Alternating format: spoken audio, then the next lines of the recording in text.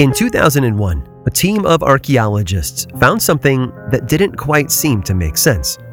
They'd been working for 13 years, studying the remains of two ancient roundhouses near the village of Clahallen in the Outer Hebrides, a chain of islands off the northwestern tip of Scotland, and it had been a lot of what you might expect for a settlement dating back to 1300 BCE. Except for what they found beneath those two houses. It was a pair of bodies, one man, one woman, who'd been there for thousands of years. Both skeletons showed evidence that they'd once been preserved in a peat bog. Long ago, it seems, the people of this settlement placed their dead in the bog for about a year and then pulled them back out. It was enough to preserve the skin and hair, but also leave the bones intact, which the acidic water usually dissolved.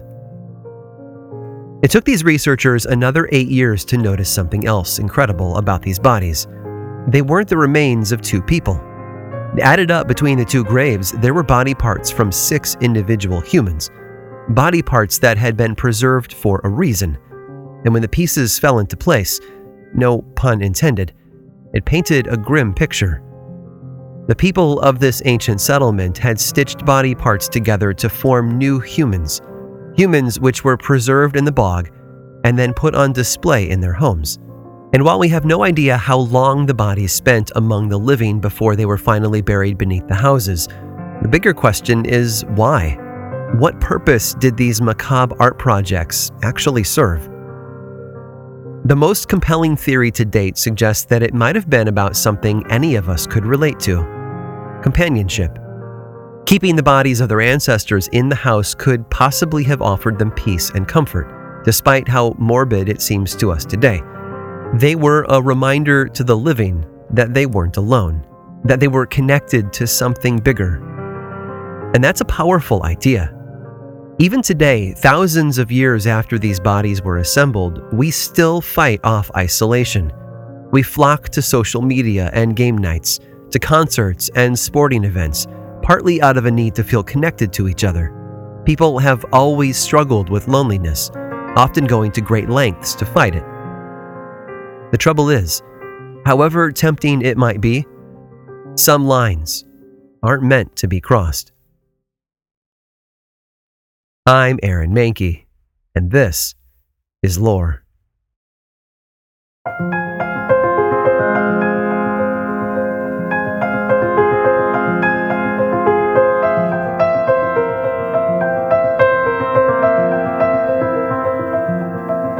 It was a fairly simple recipe, but it wasn't one that you're going to find on the Food Network, trust me. The ingredients wouldn't make it out of the writer's room, let alone past the censors, but they tell us a powerful story. All you need is a handful of human bones, some sperm, some blood, and maybe some fragments of skin or hair. Then you just knead it all like bread dough, and then give it time to rise. It's a recipe for something the ancient alchemists referred to as the homunculus, an artificial human being. While we tend to think of alchemists as those early fringe scientists who were obsessed with finding the philosopher's stone, which would empower them to turn base metals into gold, the homunculus was their lesser-known pet project. We can trace the roots of this idea back to the 16th century Swiss physician who went by the name of Paracelsus. He is credited with being the first person to put the term homunculus to paper, setting off 2 centuries of story and speculation. By 1775, the folklore had taken on a life of its own, so to speak. That was the year Count Johann von Kufstein was rumored to have created a whole gathering of homunculi, 10 to be exact, which he kept in large glass jars. These captive humanoid creatures were said to have the ability to predict the future, which von Kufstein used to his benefit. An older bit of folklore involves a creature known as the mandragora, which could be grown. All you had to do was plant a mandrake root in a fresh grave, and then water it regularly with cow's milk that had been used to drown 3 bats. After a month, you'd be able to harvest your little person and carry it with you. And yes, that's where the screaming mandrake plants of the Harry Potter books actually come from. Even earlier than Paracelsus, though, we have the Jewish legend of the golem. In most tales, a golem is a humanoid creature that's been crafted out of clay, usually by a rabbi. The word golem has a lot of nuanced meaning, but it essentially boils down to unformed or raw. The idea was that a golem was a raw human, incomplete and lesser than its creator, and they came with a magical key. The core legend revolves around words of power, the source of their strength and life. When a golem was created, its master would place the Hebrew word for truth on its head, either by writing it on the forehead or in an amulet or on a scroll shoved into the mouth. The creature would serve its master without question, all the while growing a little bit larger each day. And when it was no longer needed, the master would erase a part of the word or remove the amulet or scroll, which acted like an off switch. The most famous golem story is about Rabbi Judah Loew, one of the most significant Jewish scholars of all time. He lived and worked in Prague during the latter part of the 16th century, and it's during that time that these events were supposed to have taken place. By the 1590s, Rabbi Loew would have been an old man. His children had all grown up and moved on, leaving him and his wife alone to handle all of their daily chores. So according to the legend, he crafted a golem to help with those tasks. He built it out of wood and clay, and placed the magical scroll inside the creature's mouth. And it was helpful for a while. The golem chopped wood for him. It carried water from the well to his house. It was even seen outside by others, where it swept the street. Every Sabbath, though, Rabbi Loew would remove the scroll and give the golem the same day of rest that he and his Jewish community were required to observe. The problem came many months later, on one of those sacred Sabbath days, when the rabbi forgot to remove the scroll. Furious that it was not able to rest as others around it did so, the golem was said to have erupted in anger. It tore down Rabbi Loew's home and the houses of others around it. The monstrous creature even pulled fully grown trees out of the ground. Imagine the Incredible Hulk from the Avengers movies, and I think you'll get the idea. It was bad. When Rabbi Loew was alerted to his mistake, he rushed home. Somehow, the legend is unclear exactly how though, he managed to approach the golem and rip the scroll out of its mouth. In an instant, the creature froze stiff and then crumbled into a pile of dry clay. If there was one lesson hidden within the story, it was probably about the importance of honoring the Sabbath, but on another level, it might serve as a hint about the power and responsibility that comes with creating life. We might want companionship, but sometimes it comes at a cost. Today, scholars view this story as nothing more than an apocryphal addition to Rabbi Loew's life that was invented in the 19th century. But it illustrates an important lesson. Powerful people, whether they were an alchemist or a rabbi, were assumed to have the ability to create life. The folklore was deep enough and strong enough that it just had to be true.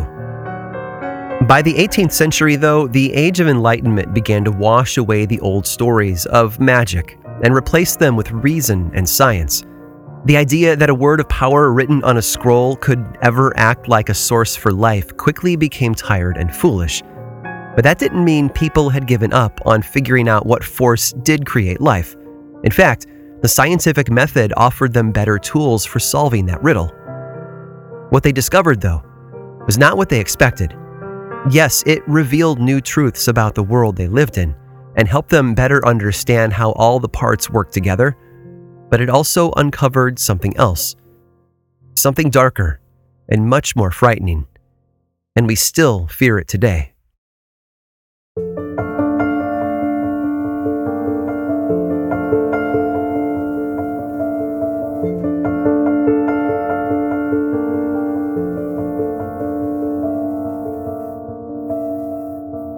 It was the perfect moment to test out his hypothesis. He could see the storm clouds approaching off in the distance and knew that they would bring the final ingredient he needed. And so everything had been arranged and prepared for the test, which included a handful of dead frogs that had been cut open to reveal their internal organs. Each of the frogs had been pierced by a metal rod, which was then hung from an iron rack. I have this image in my head of a skeletal wireframe Christmas tree with a dozen or so dead frogs hanging around it like ornaments. I'm sure it was a lot more scientific than that, but you get the idea. This was the setup he needed to find answers to his questions. Luigi had been born in Italy in 1737 and graduated from the University of Bologna in 1759 with a degree in medicine. He went on to spend the better part of 3 decades searching for the key to life. His theory was that there was some sort of fluid that could be found inside the bodies of every living thing. Think of it like the Force from Star Wars, only physical and biological, like the sap inside of a tree. When the storm arrived, lightning filled the sky. As it did, the bodies of the hanging frogs began to twitch, as if their muscles had come back to life. For Luigi Galvani, it was the proof he'd been looking for. This force, which he called animal electricity, powered our bodies, and even after death, if enough of that electricity was applied to the dead, it would return to life. Except, well, it wasn't the only idea on the block. Luigi had a competitor, another Italian named Alessandro Volta, who believed that the frog's movements were the result of a different thing entirely. A movement Galvani observed wasn't the re-energized life force inside the dead frogs. It was purely an external force, and the twitching legs were just a side effect, like leaves moving in an invisible breeze. The debate between the two men carried on for years, but in the end, Volta was proven right. He would go on to invent the first electrical battery, known as the voltaic pile. But Galvani's idea of a life force never really went away. 16 years after that rooftop frog experiment, Galvani's nephew, Giovanni Aldini, took the ideas of both Volta and his uncle and blended them into something new and terrifying. George Foster was a murderer who had killed his wife and daughter in 1802. On January 17th of that following year, Foster was hanged for his crimes. His body was left on the gallows for an hour, which was required by law to guarantee the job had been done well. When he was finally cut down, though, he was handed over to Aldini for an experiment. Foster's body was placed in the middle of a room, and various officials and medical experts gathered around. When they were ready, wires from a battery similar to Volta's were connected to the corpse, and then Aldini flipped the switch. The results horrified the audience. Foster sat up, muscles twitching as his body bent forward. His jaw alternated between clenched and slack, and one of his eyes even opened wide. He wasn't alone either. Just about everyone else in the room probably did the same thing, with mouths hanging wide open in astonishment. It was as if the dead murderer had been brought back to life by the power of electricity. But no, that's not what had happened. The moment Aldini turned off the current, Foster's corpse flopped back down on the table, as dead as before. If the power of the electric battery had accomplished anything, those results went away the moment the power was cut off. The experiment revealed a lot of things to the men in the room, but the secret to life wasn't one of them. It did leave its mark on the scientific community, though.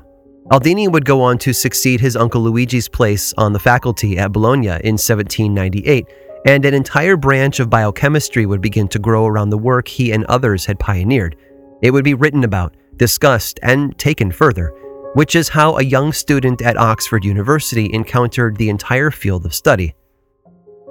According to historians, this student had thrown himself into almost every subject with abandon. Whether it was poetry and mythology or medicine and chemistry, he dove into all of it, and at some point he encountered the world of bioelectricity. It didn't take long before he too was enamored with the idea that a human body might be brought back to life with electrical current. He never tested it out himself, though. In 1812, he began corresponding with a novelist and philosopher named William Godwin, who invited this student to come visit his home and family. It wasn't long, though, before this young man ran off to Europe and took 2 of Godwin's teenage daughters with him, Claire and Mary. 2 years later, Mary became the young man's wife. Perhaps inspired by the subject matter that had originally brought her husband and her own father together, Mary began to craft a story that would eventually be published in 1818. The subtitle of the novel was a callback to the Greek god who had stolen fire from Zeus and then crafted humanity out of clay. Her husband, by the way, was Percy Bysshe Shelley, who became one of the major English Romantic poets. Most of the world, however, simply remembers him as the husband of Mary Shelley, who arguably invented the genre of science fiction when she published her novel Frankenstein. It's a name that instantly evokes the image of an artificial man, built from body parts harvested from corpses, and then brought to life with electricity. But history contains another story about our desire for companionship and that longing we feel when someone we love passes out of reach into death. A story that dips into our ancient desire to set ourselves up as God, of what evil deeds our loneliness can drive us to do. It's a tale of the dark, cracked mirror that sits at the center of the human existence. And I want to give you a glimpse of it. But be prepared.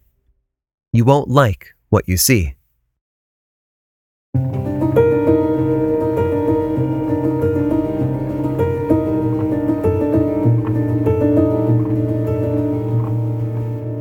A generation or two after Percy Shelley was discovering the joys of history, chemistry, and poetry, another young man was equally obsessed. Born in the German city of Dresden in 1877, Georg was known to fill his family's manor house with experiments of his own. He had an entire room there devoted solely to high-voltage electricity, but also spent time constructing other contraptions, like boats and hot air balloons. Georg was a maker, it seems. After time at university, he traveled east, first heading to India before sailing south to Australia. All the while, he continued to exhibit that unique skill for building and making.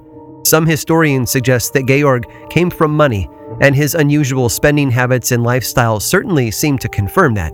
He apparently picked up supplies in Australia and then purchased property on one of the South Seas islands with an intent of exploring more of the world of electrical science. He married in 1920, and over the following 4 years, the couple had 2 children. Sometime around 1926, he decided to emigrate to the United States, following his sister's example from a few years prior. After sailing to Cuba that February, he boarded another ship bound for Florida and rejoined his sister there in the town of Zephyrhills. Georg's wife and children arrived a year later, but they wouldn't stay together long. Sometime in 1927, Georg moved south to the tip of Florida, but he left his family behind with his sister. He may have intended for them to join him there eventually, but they never did. Actually, by this point, Georg was calling himself Karl, which was actually his middle name. Why, we have no clue, but it seemed that Karl was trying to start fresh and build a new life in this new country. For him, that fresh start would begin in Key West. Once there, he lied his way into a job at the local hospital, telling them that he was a doctor. Without proof, though, he was forced to take the less prestigious role of operating room janitor, cleaning up the blood and tissue left in the room after surgical procedures. Karl was persistent, though, and over time he managed to work his way up to the hospital's radiation lab, where he took a job as an X-ray technician. Fake it till you make it, right? Now, something that's important to remember is that the late 1920s sat right in the middle of a decades-long span of tuberculosis outbreaks in the United States. In 1900, it's estimated that more than 80% of the population had been exposed to the disease, and it quickly became the leading cause of death in the country. Entire hospital wings, and sometimes whole buildings, were devoted to the detection and treatment of tuberculosis, and one of the main tools used for diagnosis was X-ray. Which is how Karl met Elena in 1930. She and her husband arrived at the hospital that April after her family doctor suspected she'd come down with tuberculosis. The X-ray confirmed the diagnosis, and it was Karl who had to deliver that horrible news. He had an idea, though, and wanted to talk with them further about it. There was something special about Elena, and Karl wanted to do everything possible to help her survive. To hear his ideas, the family invited him to their home for dinner. Once there, surrounded by Elena's parents and sisters, Karl presented his idea. What if he were to treat her with further X-rays? He would perform those services for free, of course, and if it helped, he would also obtain medication from the hospital. He was offering to steal, basically, and he was doing so because he had become infatuated with Elena. The family agreed to this offer, not because of his affections toward Elena, but because without the free treatment, she had no chance of surviving. For the next few months, Karl came to their home regularly to provide treatment, and in the process, became close with the entire family.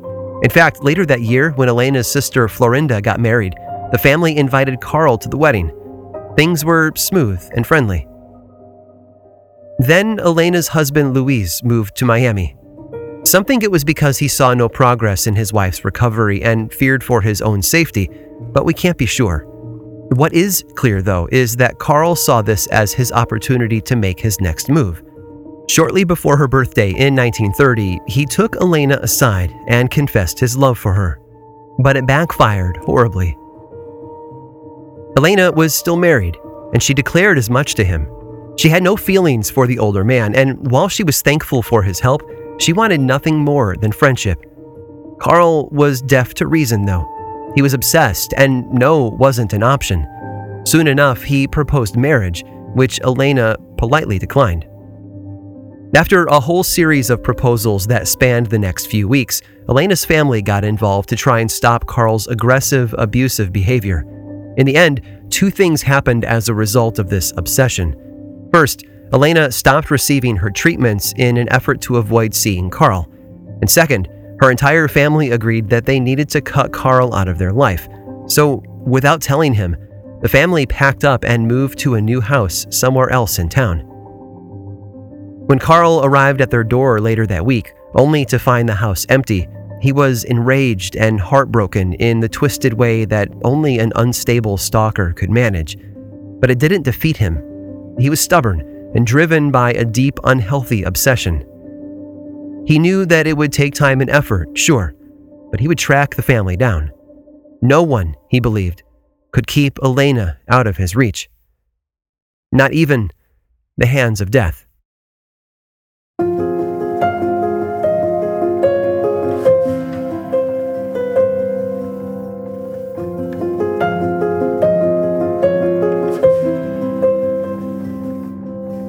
It took him weeks.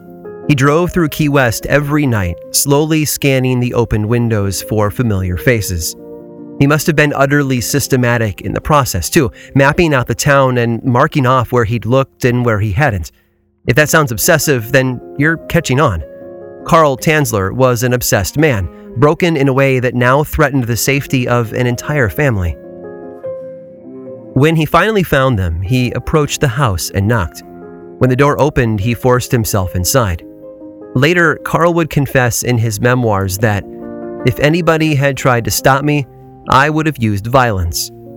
But thankfully, it didn't come to that. Elena's family recognized that they were dealing with a madman, and they chose to use flattery to pacify him. They welcomed him in, gave him gifts, and agreed to allow Elena to resume care. Elena wasn't in good health, though. Skipping her treatments in an effort to hide from Carl had allowed the disease to take root and weaken her. Carl brought new ideas to the table, stealing other medications from the hospital and even using electroshock therapy on her to fight back. The battle, however, would not be won. On October 25th of 1931, Elena passed away. Carl was devastated in his own twisted, inappropriate way. But while the death of Elena should have been the turning point that set him free from his obsession, it did the opposite. Soon after her death, he somehow managed to get her parents to allow him to move into their home. Worse yet, he asked to live in Elena's old room. Honestly, if he was trying to be the biggest creep in the world, he was an absolute overachiever. It continued to get worse, though. He offered to pay for a luxurious above-ground mausoleum for Elena, and her family agreed to move her body into it. Weeks later, after they moved out to get away from him, Carl actually bought the house, and all the while, he would spend each evening sitting outside her tomb, talking to her and singing songs of love.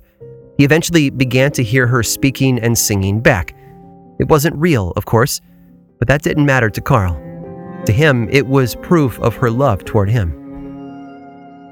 Which is why he did what he did next.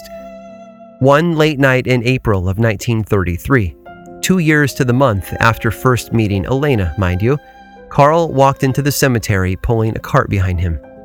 Somehow he managed to open her tomb and then took Elena's body out and placed it into the cart. Then he quietly pulled it home. Carl placed Elena's corpse in his own bed, and he probably felt as if his world was finally complete. He had her all to himself. They were together at last. But the laws of nature had other plans. Over the days and weeks that followed, the process of decomposition began to play out like a silent horror film. Carl's beloved was literally falling apart.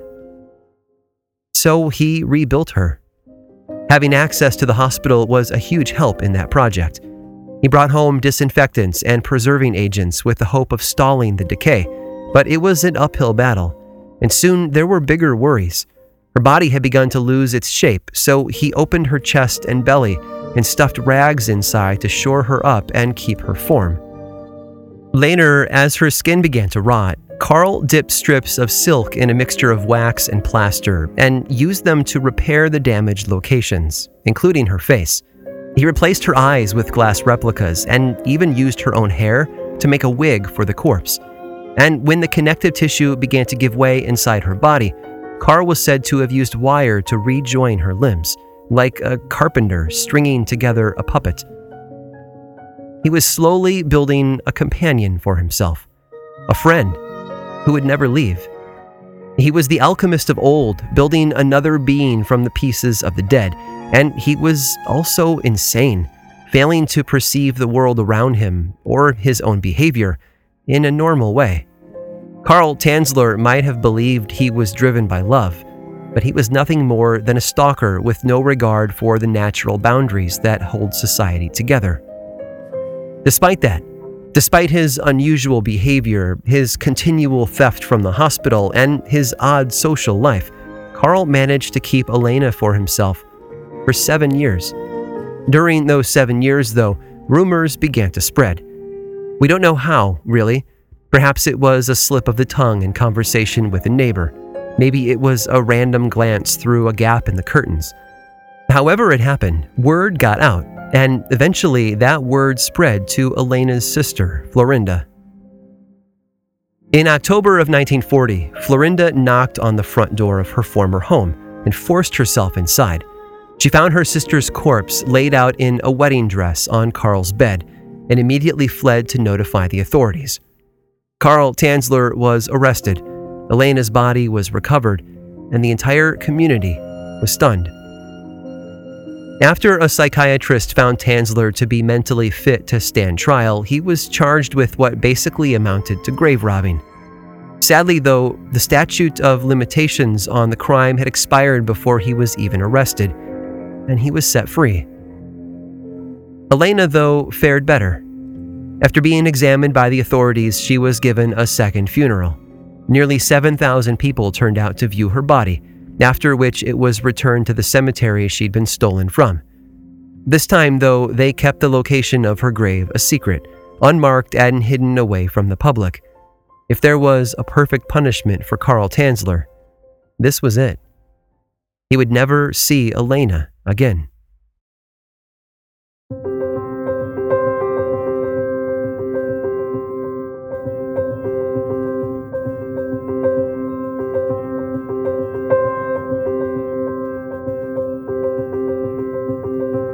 Throughout history, people have gone to great lengths to satisfy their desire for companionship. The notion of domesticated animals who live with us is thousands of years old and speaks to our tendency to seek community and interaction with other living beings, even if they aren't human. The mythology of most cultures almost always seems to have stories of constructed beings. Humans crafted from clay is a common feature from the Greeks and Egyptians to the Native Americans and the Incas. And we, in turn, have imitated these stories, crafting things of our own. But some have gone too far. Sometimes it was just bizarre, like German alchemist Hennig Brand, who stored dozens of buckets of his own urine in his basement so he could boil it down in an attempt to make gold. Others, like him, would place human tissue inside a melon and then insert it into a horse's womb, all in an effort to grow an artificial being.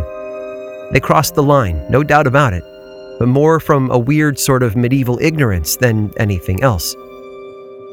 Carl Tanzler, though, seems to have joyfully stepped over that line and then reached back to brush it out of existence. He was a madman who couldn't take no for an answer and refused to see death as the end.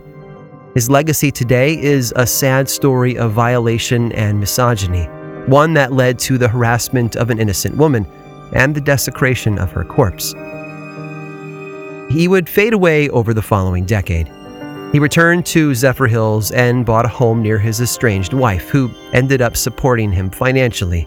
He wrote his memoirs and had them published in the pulp magazine Fantastic Adventures, and eventually became a U.S. citizen. He died alone on July 3rd of 1952, his body laying on the floor for 3 weeks before it was finally discovered. I don't know what his cause of death was, but I have no doubt that he died thinking about his time with Elena. How do I know that? Well, when the authorities came to remove his body, they discovered something else there. It was a handmade, life-size replica of a woman, with a face that, for some reason, had been left completely blank and featureless. After finding a container high up on a shelf, though, they finally understood why. Inside the box was a death mask, crafted of plaster and wax, with every detail you might expect from a cast taken from the face of a corpse.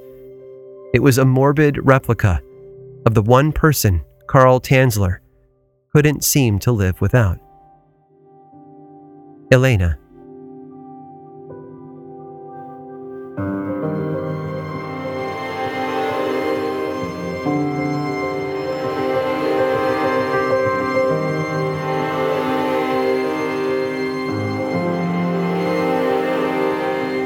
Our fascination with using science to create life, or to bring our loved ones back from the dead, isn't a product of modern science fiction, or even the work of Mary Shelley's seminal novel.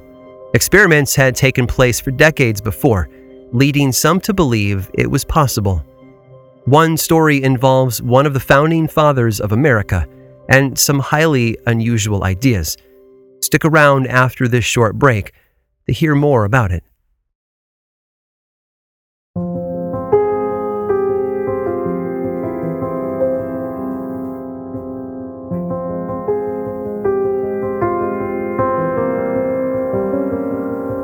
Dr. William Thornton trained as a physician and an architect before leaving Europe for the newly formed United States. He practiced medicine while also taking on engineering projects that interested him. In 1789, he designed an expansion for the Library Company in Philadelphia, and then the U.S. Capitol building in 1792. In the process, he made a lot of friends. One of those friends was former President General George Washington. According to one historian, Thornton considered Washington to be one of the best friends he'd ever known, which would explain why the physician set out immediately after learning of Washington's sudden illness in December of 1799.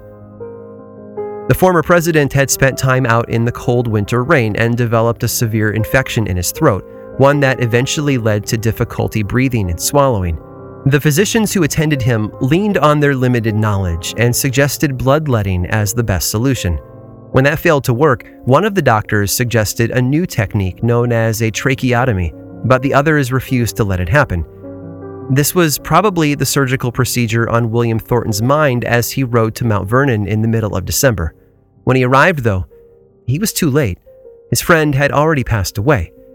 Interestingly, though, Thornton didn't give up hope. Instead, he proposed a new plan of action to the physicians who had attended to Washington. Thornton had extensively studied the fields of sleep and resuscitation, and had read many examples of people who had returned to life after apparently dying. He proposed they apply warmth, air, and blood to the dead president in an effort to restore his life. The warmth would come from a bath and warm blankets, followed by vigorous rubbing of the corpse's limbs. The air would come from the tracheotomy that had been suggested earlier, in order to fill his lungs with clean air. And the blood, well, Thornton proposed giving Washington's body a transfusion of fresh sheep's blood. Unsurprisingly, all three of the other physicians refused to even consider it, and Washington's widow, Martha, also declined. Even if it were possible, they suggested, it was just too unnatural. The man had died, and luring his soul back into his body would be more punishment than salvation. In the end, Thornton left frustrated and sad. It's hard to blame him, really. All of us long for companionship, and the siren song of technology and science has long pulled us in unusual directions. The sheep's blood transfusions of the 1790s would give way to the electricity of the early 19th century. Each hypothesis would have its day, and then give way to the next. Even today, modern advancements in the medical field have given some people a fresh taste of that same hope. Cryogenics, stem cell therapy, even brain transplants, all of them feel like echoes of Thornton and Galvani, with hints of Frankenstein around the edges. No matter what path we try, though, these experiments have always led us to the same conclusion. It's a painful lesson about ourselves, our limits, and our insatiable thirst for more. Life is rare and fleeting, and when it's gone, there's nothing we can do.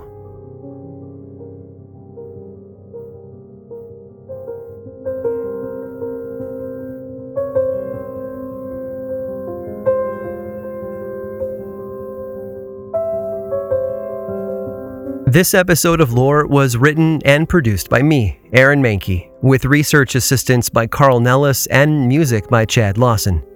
If you're new around here, this is my friendly reminder that Lore is a lot more than just bi-weekly audio stories. There's an ongoing book series from Penguin Random House, a television show available on Amazon Prime, a membership site with extra episodes, and so much more. And you can learn about everything over in one place, theworldoflore.com/now. You can also follow the show on social media. Lore is on Twitter, Facebook, and Instagram. Just search for Lore Podcast, all one word, and then click that follow button. And when you do, say hi. I like it when people say hi. And as always, thanks for listening.